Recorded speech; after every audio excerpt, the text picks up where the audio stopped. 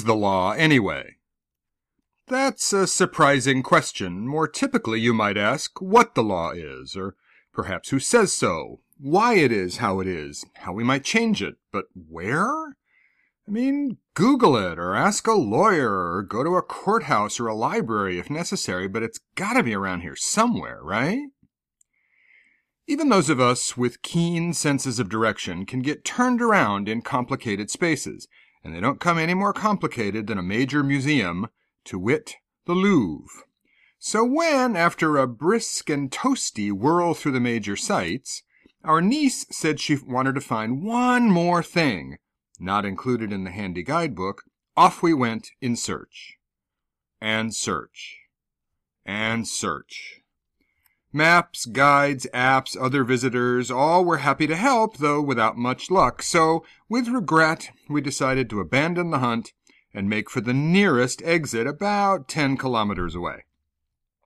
Naturally, when all hope was gone, voila, there it was, and so we ran smack into one of the seminal legal writings of all time, whose motivation and purpose are kinda murky and whose common name is probably misleading, and whose power and influence resonates more than 3 millennia later. A document that changed the world, a basalt stela engraved with what is today known as the Code of Hammurabi, now in the Louvre Museum in Paris, about 1754 BCE. I'm Joe Janes of the University of Washington Information School, and I'm dedicating this episode to Annie Price, who inspired it. When she wanted to find this, naturally I was up for it, expecting, tablets of some kind, having never really given it much thought. I was not expecting a 7+ foot high stela, freestanding, tall and narrow, resembling, let's say, a finger, carved from top to bottom in vertical lines. And very few people around compared to the hordes surrounding the Mona Lisa or the Venus de Milo, who've honestly had better press.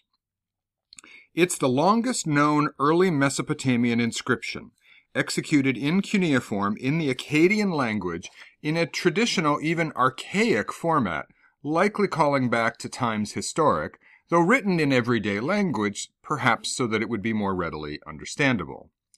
It was displayed in its time in the city of Sippar, then captured in the 12th century BCE and moved to Susa, where it was rediscovered in 1901 by Gustave Jecquier and moved to the Louvre. I confess my prior knowledge of this was limited to hazy junior high school cradle of civilization Tigris and Euphrates memories. Hammurabi's reign lies smack in the middle of the 3-century-long First Dynasty of Babylon, and he was involved in the requisite kingly stuff, military campaigns, political offensive, conquests, etc. There is much we don't know about him, including how old he was when he ascended the throne in 1792 BCE, other than during his reign there was a move toward consolidation of city-states into larger political units. He ruled for over 40 years, and this artifact comes from near the end of that reign, at roughly the time of pottery use in Peru, the extinction of the woolly mammoths in Siberia, the end of pyramid building in Egypt, the development of chariots, the composite bow, and tables for solving quadratic equations. The current common name is somewhat of a misnomer. We begin with a preface establishing the king's authority and divine calling, to bring about the rule of righteousness in the land, to destroy the wicked and evildoers, so that the strong should not harm the weak. Nice thought, still a ways to go there. Then follows not so much a code of laws in the modern sense as a codification or recording of what are often referred to as edicts, mostly if-then statements like number 22. If anyone is committing a robbery and is caught, then he shall be put to death. Straightforward enough, though number 21 is more intriguing. If anyone break a hole into a house, he shall be put to death before that hole and be buried. This feels more specific, a response to an individual event, and there are lots of examples like this, lists of particular circumstances not abstracted into higher principles, more like case law, leading to speculation that these represent individual kingly judicial decisions, including some internal contradictions. And by the way, Who wants an unsuccessful robber buried in your backyard? What we have is incomplete, missing numbers 66 to 99 of some 282 edicts, with erasures likely dating from about 500 years after its creation, perhaps for new inscriptions that were never made. About half deal with contracts, and another chunk with what we would call family law, inheritance, divorce, paternity. Others deal with theft, debt, medical malpractice, even the establishment of a minimum wage. It's best known, though, as a very early example of what is known as lex talionis, the law of retaliation or retribution. Number 195. If a son strike his father, his hand shall be hewn off. 196. If a man put out the eye of another man, his eye shall be put out. 197. If he break another man's bone, his bone shall be broken. If that rings kind of Old Testament, you're not wrong, though there's no direct evidence of a link from here to there. It's worth noting that there are older collections of laws going back at least 300 years earlier, all of which share certain characteristics.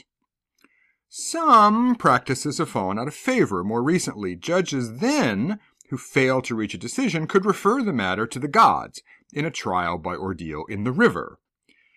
Hammurabi's code is among the earliest, however, to incorporate a sense of the presumption of innocence of the accused and the use of evidence in supporting a case.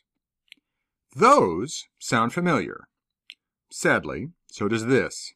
Number 198. If he put out the eye of a freed man, or break the bone of a freed man, he shall pay 1 gold mina. 199. If he put out the eye of a man's slave, or break the bone of a man's slave, he shall pay 1/2 of its value. Throughout the code, punishments are explicitly differentiated by social status. The word wardum is often translated as slave, though more likely connotes something between a debtor and an indentured servant. While we can't precisely transpose their social classes to anything familiar, you get the idea.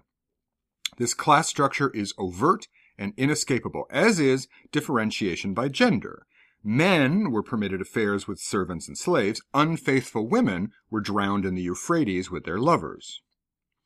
In general, crimes against the state are punished more harshly than those against individuals. I suppose there's something to be said for this kind of bias to be explicit and overt. And as with any society, insight into its legal systems and principles provides insight into broader social structures and norms. Other records from the time also suggest a larger legal system of judges, processes, the use of written evidence and witnesses, and a substantial documentary infrastructure.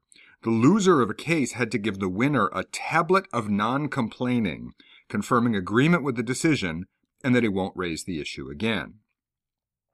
So, where is the law? Well, it's right here in the middle of the town square, carved into this giant stone thing, written down for everybody to see because the king said so and the gods said he could say so. Any other questions? Given the circumstances, likely not. We don't, probably can't, fully know what this object was meant to do or to represent. Theories range from an early attempt to lay out something like a constitution to a naked public relations move to reinforce royal authority. And it also served as a rhetorical example, copied by scribes, for about 1,000 years. It seems probable it was meant to make some version of the law public, written down, visible, literally carved in stone, rather than something purely arbitrary or ambiguous. This could simultaneously extend and limit the power of a ruler who gets to make and publish the rules, but then once they're out there, he has to abide by them, more or less. Those rules and laws then also reinforce and reify the structures and roles of the society, with a permanence that only basalt, notoriously difficult to edit, can provide. Finding the law is both easier and harder now. Search engines pull things up in an instant. But the systems of codifying and organizing legal writing created to ensure thoroughness, completeness, and authenticity of statutes at multiple governmental levels, court opinions, legal treatises, and more can be very complex, especially across jurisdictions and international boundaries. Other barriers can be raised too. Something like 20 U.S. states copyright some part of their legal documentation. In a lawsuit against a public interest group that posted the Official Code of Georgia annotated, the state referred to the group's strategy of terrorism. Even today, finding the law can be difficult, and finding justice, still too often, remains elusive as well.